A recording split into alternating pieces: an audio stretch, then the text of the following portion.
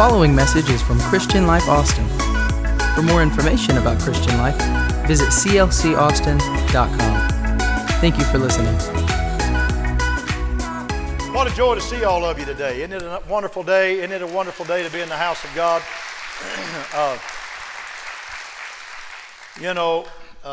It's the best place to be in all the world, God's house. And one day you're going to realize that when He comes back to get us, because this church that you're a part of is what He built. He built this church. And He said, up on this rock, I'm going to build it, and the gates of hell will not prevail against it. So you're in something that's indomitable. You're in something that can't be destroyed. His church is going to continue. Would you stand? You're incredible people. I've got to get right into the Word today because everybody takes my time. And I love it. I love it. Thank you for being so kind to us.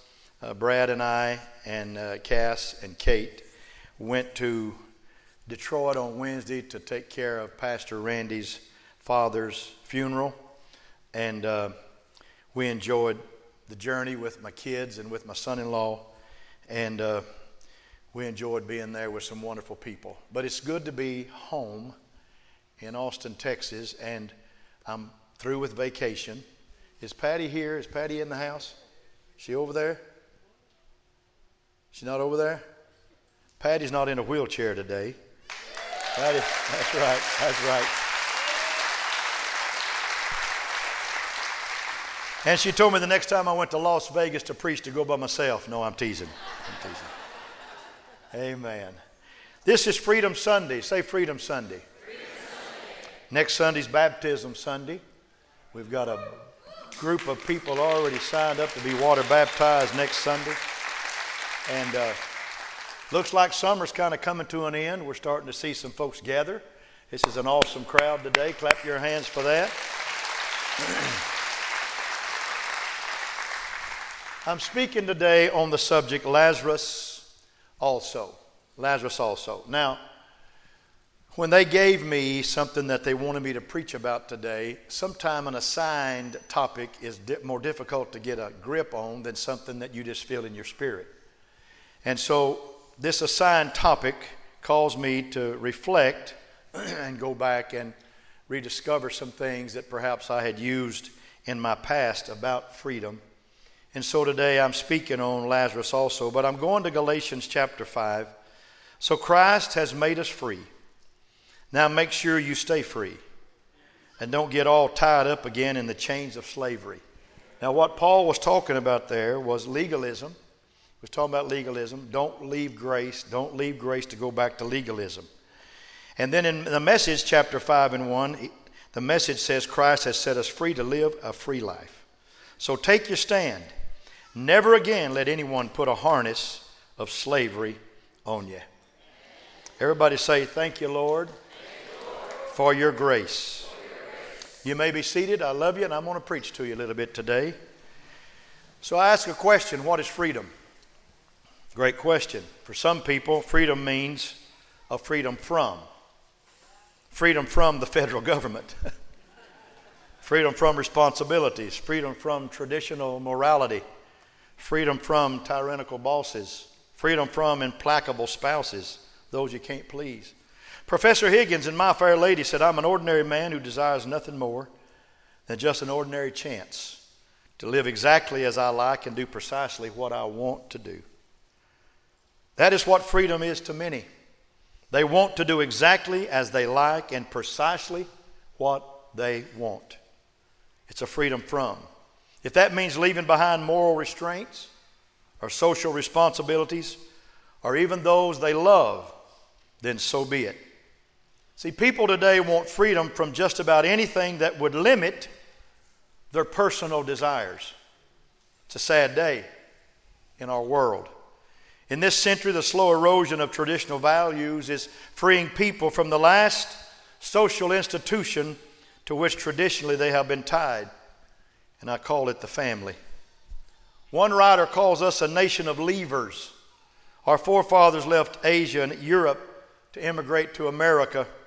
Then as the frontier opened, they moved west until they came to the ocean. Now, with no place to go, we are leaving each other.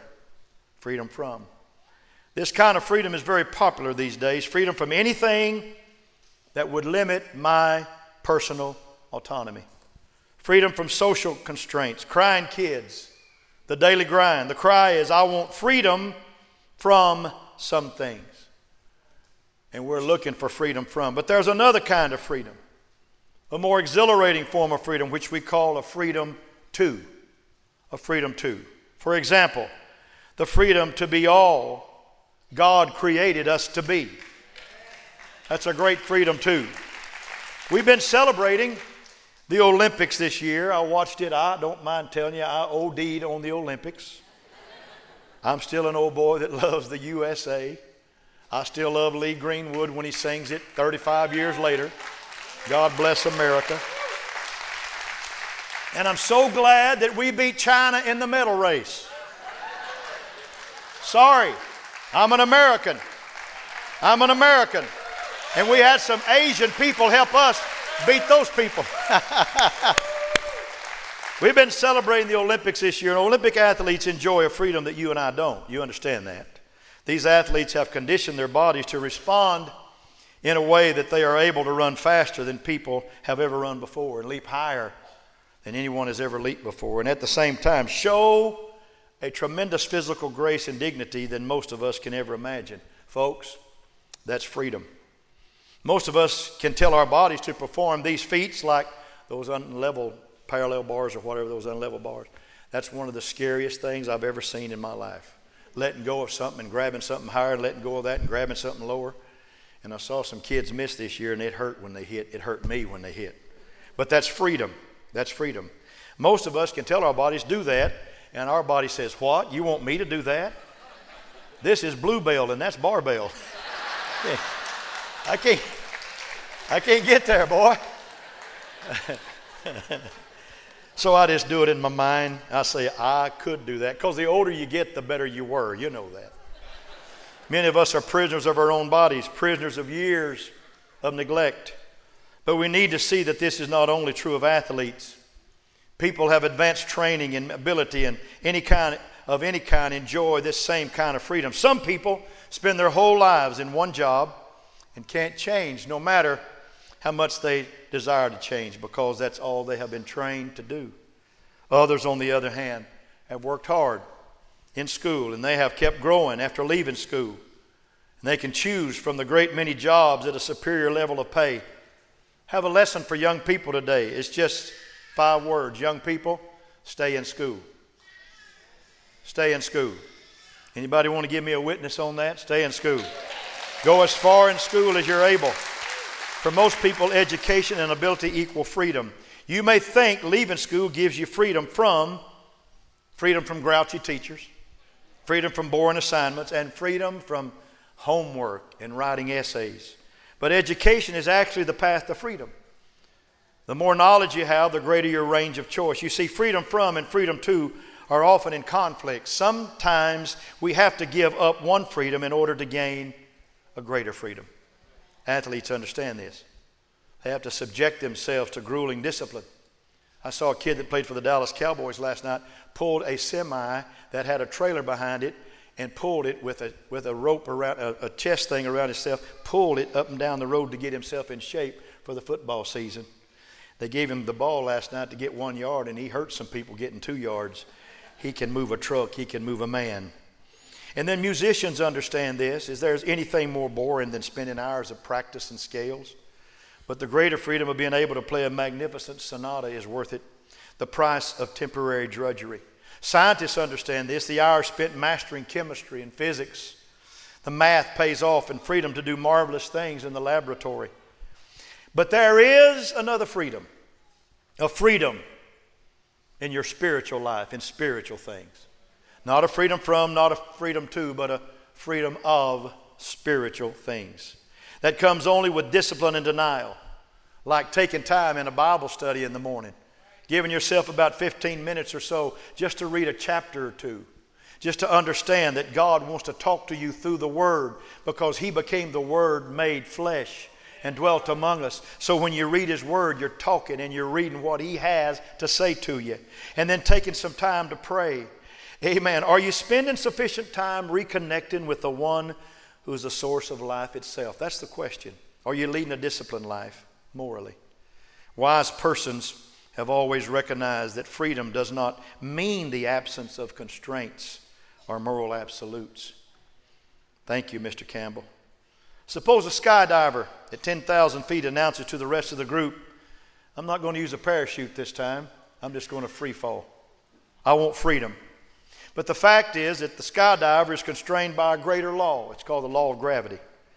When a skydiver chooses a constraint of the parachute, he or she is free to enjoy the acceleration of the leap. See, God's moral laws restrain, but they're absolutely necessary to enjoy the exhilaration of real spiritual freedom in your life. Come on, clap your hands to that. Jesus said in Luke chapter 4, when he came out of the wilderness, the Spirit of the Lord is upon me because he hath anointed me to preach the gospel to the poor. He sent me to heal the brokenhearted, to preach deliverance to the captives, and the recovering of sight to the blind, and set at liberty them that are broken, bruised, and hurt. He wants to help us. I want to preach now. The book of John is loaded with the miraculous. Maybe it's because John saw Jesus as the Word made flesh. John 1:1, he said, the beginning, the Word was with God, and the Word was God. And in 14, the Word was made flesh and dwelt among us, and we beheld his glory, the glory as of the only begotten of the Father, full of grace and full of truth. In John's one book, Jesus, the Word made flesh, turned water into wine. He healed the nobleman's son. He healed the impotent man at the pool of Bethesda on the Sabbath. He fed 5,000 men plus women and children. He walked on the water. He healed a man born blind. In fact, there are 36 confirmed miracles in the New Testament. 4 are deliverance, and 6 are nature and element. 3 are dead being raised, and 23 are healing. Everybody say, Jesus heals. Jesus saves. But in chapter 11, Jesus outdid all that he had ever done put together in one miracle, when he raised a man from the grave. He raised a man. He had been dead 4 days. He raised Jairus' daughter, who had just died, and she was still warm. He raised the widow's son of Nain that had died for a while, and he was on his way to the graveyard. But when Lazarus was raised, it was a new day, a brand new day in the life of Israel and in Jesus' ministry. For he tarried 2 days after he heard the news of Lazarus' sickness. And then he said, when he heard that Lazarus was dead, he said, Lazarus is dead. Watch this now. And I am glad for your sakes that I wasn't there, because I want to take this generation to a level of faith that they have never witnessed in their life. I'm going to do something with this miracle that I've never done in my ministry, and we're going to see some things, and people are going to be talking about it on August the 27th, 2021 in Austin, Texas. I'm going to change the whole nature of faith. Oh yeah. See, the Jews strongly believed that after 3 days the body began to decompose. They didn't embalm like the Egyptians, and corruption would set in. And the body's breakdown was in motion. It was what they call the 4th day, the goodbye day, the farewell day. This is when God can't help you day. It's the day that's after the day that he could help you. Anybody had a day 4 in your life? I've had some day 4s. Well, God, I got something now. I don't know if you can help me with this. And God said, step aside, son. I can do anything. There is nothing impossible with me. Jesus stepped into Bethany, and on the finish day, on the grieving Mary and the doubting Martha, their finish was his fire, and their debacle was his delight. For on that day, not only did he take the nation of Israel, he took the household of Lazarus and all that would look upon him to a totally different level, a brand new place, of a miracle like they would never witness again. When in essence he said, nothing is ever too far dead. Nothing is ever too far gone. It's never too far over. For nothing is impossible with me. I can turn everything around. I can fix anything and anybody, because I am the resurrection and the life. Jesus didn't talk about resurrection. He was resurrection. Jesus didn't just show up at funerals. He raised the dead at funerals. Jesus is the resurrection. Folks, not a was, he still is today. Clap your hands. I don't care what your situation is, he is still the resurrection and the life. He's still resurrection and life. He's still resurrection and life. He's still resurrection and life. Right now today. So he goes to the graveyard and he uses these words, Lazarus, come forth. Now, if he hadn't said Lazarus, everything in the grave would have come forth. And I'm sure that there were some Lazaruses that would have come forth, but he didn't let them hear what Lazarus heard. And he who was dead came out, the Bible said, bound hand and foot with grave clothes. And his face was bound about with a napkin. Then Jesus said unto them, loose him and let him go. May I introduce the City of Bethany's Freedom Life Group.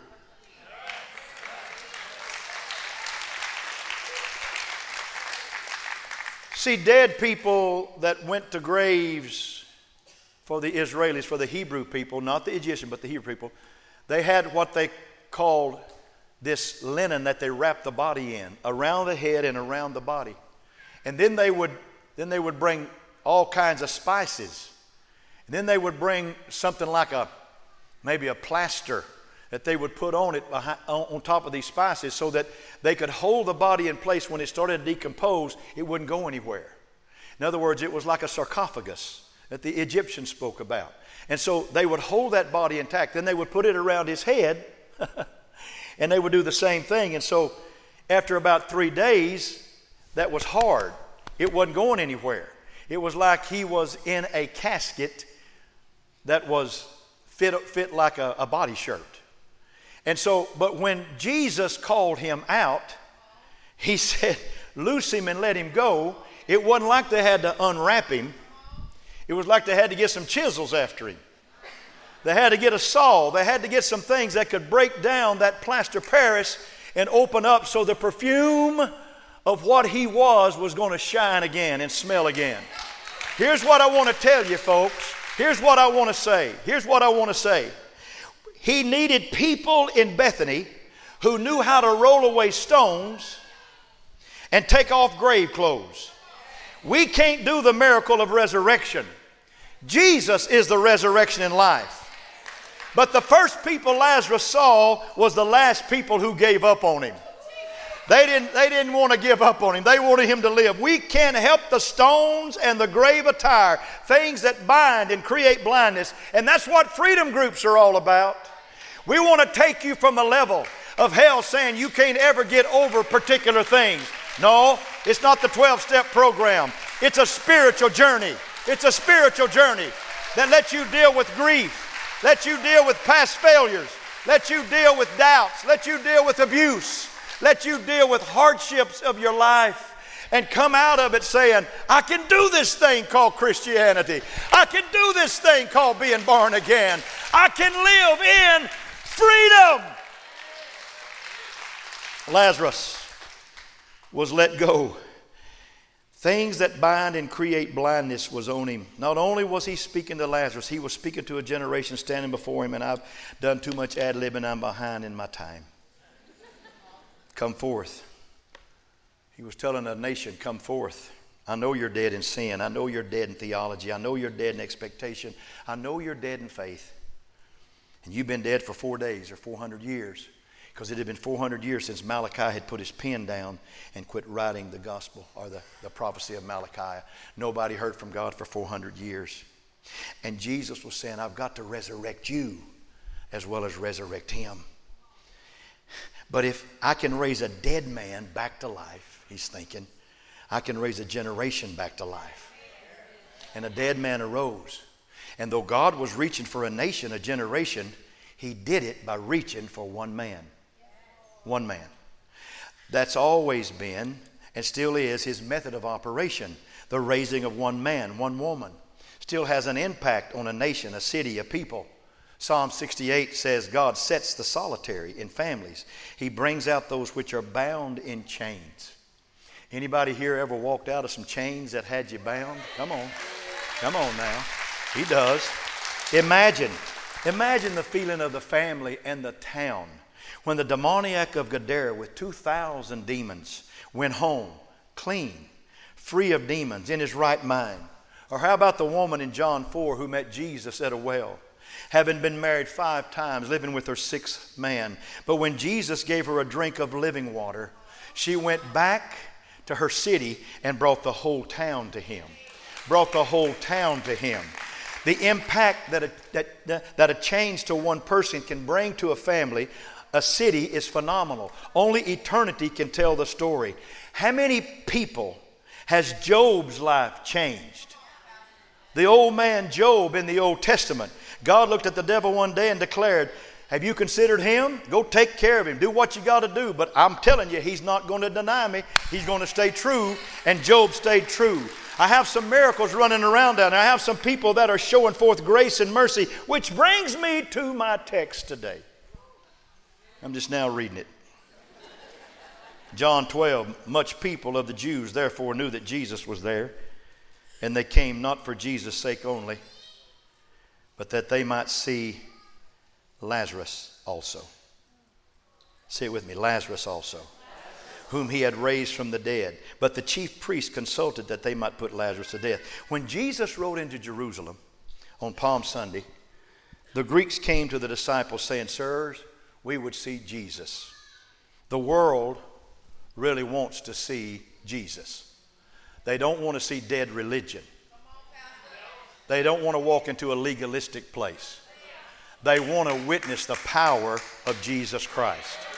That's what the world wants. However, when he performs life-changing miracles to people, then they want to see Lazarus also. They want to see the miracle. Lazarus was the miracle of the resurrection. Lazarus was the dream accomplished. Lazarus was the goal attained. They want to see what a man looks like that had been dead 4 days. They want to see what a man loosed of grave clothes looks like. They want to see what a man that was dead in sin, now resurrected by the power of God, acts like. People want to see the change. They want to see the difference. They want to see what a new man in Christ looks like. Amen. Lazarus became an irresistible attraction. He had been brought to life. He was with Jesus, eating supper with him, and he was alive. He was loose, and he was lethal. They wrote a play about him that they did. I don't know if they did on Broadway, but it was a massive play across America years ago called Lazarus Laughed. And the whole story is about Lazarus being threatened with death again after he had been raised from the dead. And he just laughed. The whole thing's about Lazarus laughing about death. Because once you have been raised from death, raised from your sins, raised from your past, raised from all the things that used to torment you into a new life, hey, don't come in here threatening me with that again. I know what resurrection's all about. I know what living a brand new life is all about. Come on, clap your hands. See, what I'm trying to preach today is that some people are alive, but they're bound. But when one is alive and free, he or she is lethal. That's why we push and promote freedom life groups. I've had people ask me, Pastor, does so-and-so go to your church? I said, yeah, they're great people. Let me just pause here and put this and just tell you real quick. Let me put this on pause. Everybody here's a great person. Pastor, you don't know me. I don't care. You're a great person because God made you. You're a great person. And so when people ask, how are they doing? I say, they're doing wonderful. I always say that. There's no F students in this house. There's no D students, C students, B students. Everybody's A plus. Plus. Amen. You know why? Because Jesus fixed you. Not a man, Jesus fixed you. And then they'll sometimes say, you know, I knew that old boy, I knew that lady. Man, they were some bad people. And I said, really? They said, yeah, you want to know? I said, no, I don't want to know. I don't care to know. Don't tell me what they've done. Let me tell you where they're going. Don't tell me what they've done. Woo! I felt that one a little bit. I'm on my way to heaven and the journey's getting sweeter every day. Yeah, they've been changed. Try dead to alive. Try bound to now free. Oh, yes. The world came to see Jesus that day, but when they came, they also came to see Lazarus, a freed Lazarus, a man of freedom. For if any man be in Christ, he's a new creation. The old is gone and everything is brand new. Say it with me. All things are new. Let me remind you that Lazarus was sitting at supper, alive and loosed, not alive and bound. I don't think hell would mind it nearly as much if saved people were still bound. Alive, yet bound. Lazarus was not only alive, but he was free, unfettered, no chains. That's what freedom does. Hell's problem is not your aliveness. Hell's problem is your freedom. In the book of Genesis chapter 32, there's a story of a man named Jacob who wrestled with an angel all night long and woke up with a new name when the dawn came. His name was Israel, because he said, as a prince you found favor with God. And a new lamp and a new start. And he arose the next morning, though, to go meet Esau. Esau was his enemy. It was his own brother, but he was his enemy. Esau was bringing 400 men to meet him. And Jacob was having some struggles with that. And so the first thing he did, after he had wrestled all night with an angel and got a new identity, he divided the substance that he had, letting the enemy know without saying that I'm afraid of meeting you with all God has blessed me with. So I'll just bring half. I want to be alive, but you see, I've got these things that I don't want somebody to see. I've got some traits. I've got some yesterdays. I've got some stuff.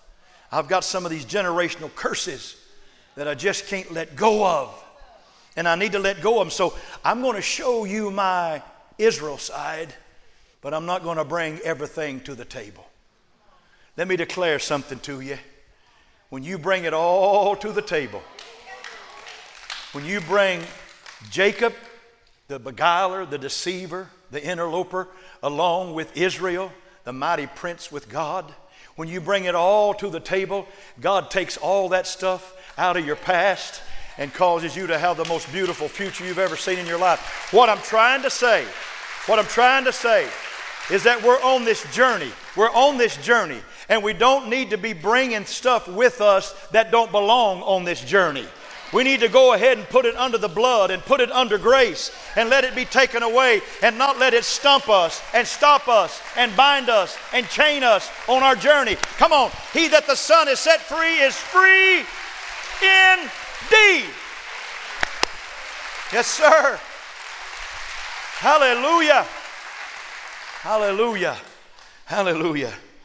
May I tell all of you, you were not redeemed with corruptible things such as silver and gold, but by the precious blood of Jesus Christ.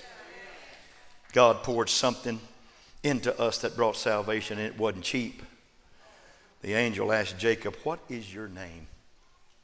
It wasn't for the angel's sake, it was for Jacob's sake.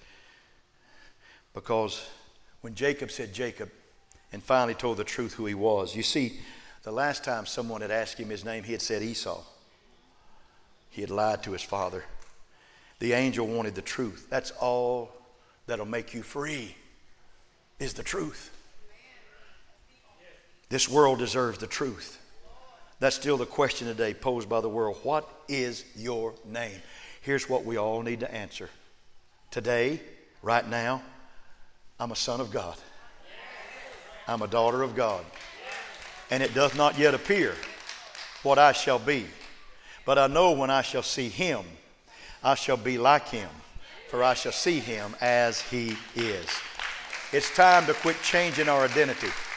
The chameleon spirit's got to go. When an angel asks you your name, tell him the truth. Speak with freedom. Let hell and the enemy know who you really are. You're a child of God. Randy, if you'll come, I need to close. There are 70 kings in the book of Judges chapter 1 under one table that were chained. They were captured by another king, 70 of them. Kings, not servants, not slaves, kings. And the man had cut their thumbs off and cut their big toes off because he wanted to cripple them just enough so that they couldn't conquer. They couldn't hold anything or they couldn't walk right. The big toe is your balance. They couldn't walk. He wanted to cripple them, not make them whole. And that's what hell's situation is with all of us. Hell wants you under the table. Alive, but crippled. Hell wants half. He doesn't mind you alive. He wants you bound. There are people looking in the windows of the church, though, seeing about the miracle, checking on the Lazaruses of today. Can you imagine what they said about Lazarus when they saw him?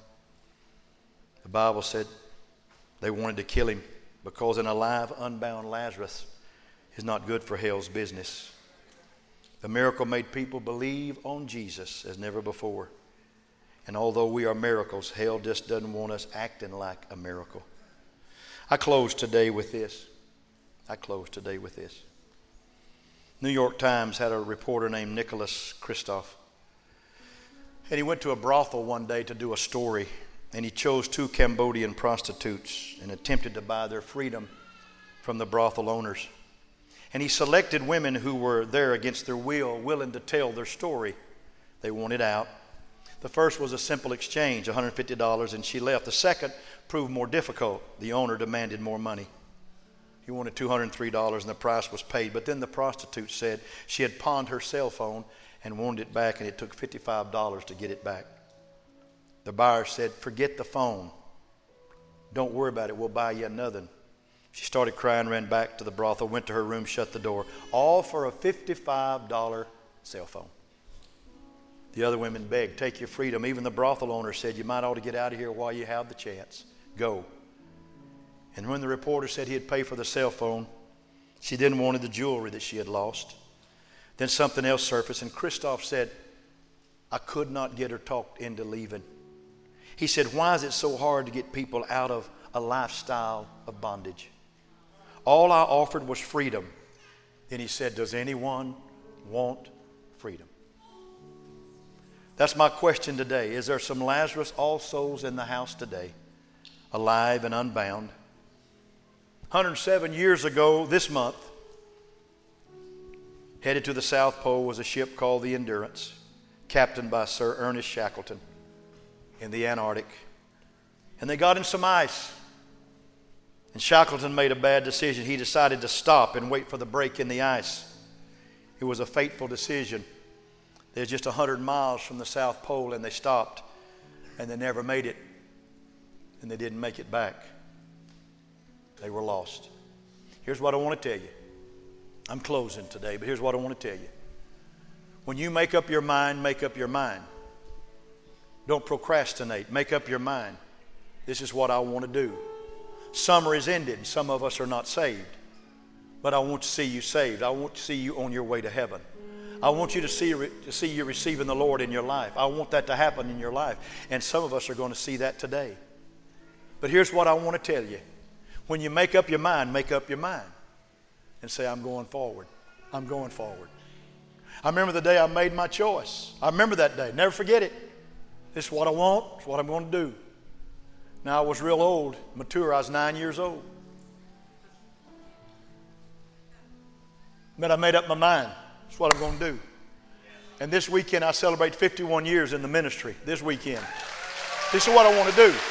This is it. This is it. Ain't nothing else. Oh, hallelujah. Ain't nothing else. This is what I want to do. I had an old boy years ago when we built the first church here, that we built a church out of that church to make this church. That's complicated. Don't worry about it. He was a famous guitar player here in Austin, played with Willie and Stevie Ray Vaughan and all them boys, played some big time stuff. And he walked in one day, he used to be in an AA building right across the street here. And he walked in on Wednesday night, somebody over there said, I've been here a lot of times, I need something maybe a little bit more, and I believe in the 12-step program. Freedom is not a 12-step program, but I believe in the 12-step program. I think it works. But they said, you might ought to go to that church over there. I said, I hear that people get healed over there at that church. He walked in on a Wednesday night crying, and I went back to him, and he said, preacher, he said, I've known a lot of fame, but he said, I'm hurting. I'm broken and I'm hurting. And I said, Larry, I saw he was real emotional, and I didn't want him to just make an emotional decision. I wanted him to make a decision that he was determined to live for God. So I said, why don't you come back tomorrow at 4 o'clock, come to my office, we'll have a little Bible study, I'll lead you to the Lord. If you want to be water baptized, I'll baptize you. He said, you would? I said, yeah. He said, I'll be here. So the next day in the office, I told the guys, I said, hey, that guy that was here last night at church, he's coming today at 4 o'clock to have a Bible study. And my staff said, oh, Pastor, he ain't going to show up. He ain't going to show up. And I said, for the first time in my life, I said, you want to bet a burger on it? That happened. That happened. And all of them said, yes. I said, okay, if I win, every one of you individually have to buy me a burger.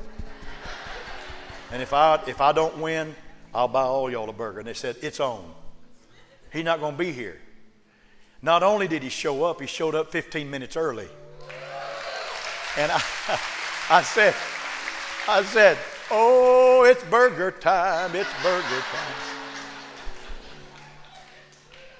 I led him to Jesus. Put him in the water. He said, Pastor, I'm a pretty rank sinner. And I said, it don't matter. It don't matter. God's got this. And he said, you might ought to hold me under a little longer. He really said that. And I said, okay, I will. Larry, if you're watching, I love you, buddy. He lives in another town now. I hate he's not here, because I'd have him stand up and come up here. You'd love Larry Wilson. He's amazing. But what he did do after I baptized him and he received the Lord in his life, he brought his girlfriend, who was a New Age girl, and she thought she was God.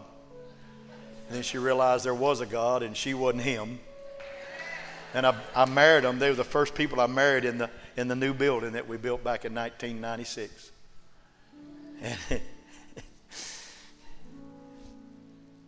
And I'm going to show you what he did. See this young'un right here? Wave your hand, Phil. See that young'un right there? Wave your hand, Jeff. He taught these boys how to play guitar when they was this big. I love y'all. I love you. And Larry Wilson still lives in Austin, Texas, because the chains came off one day. Alive and free. Alive and free. Would you stand? You're incredible, incredible people. And I've gone long enough.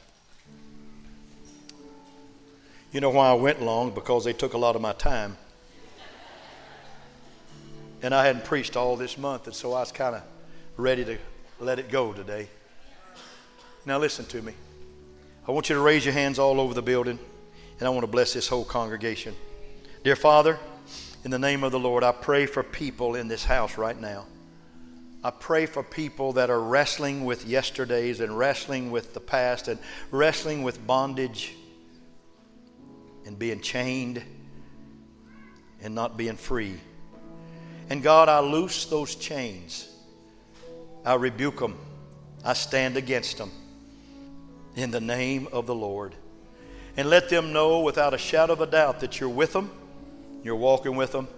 But let them also know, Lord, that it takes a little resistance on their part to walk this journey, because it does have a cross involved in it.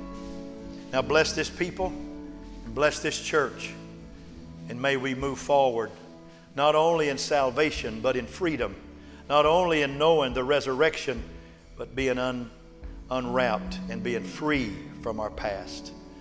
For it's in Jesus' name I pray. And everybody said amen.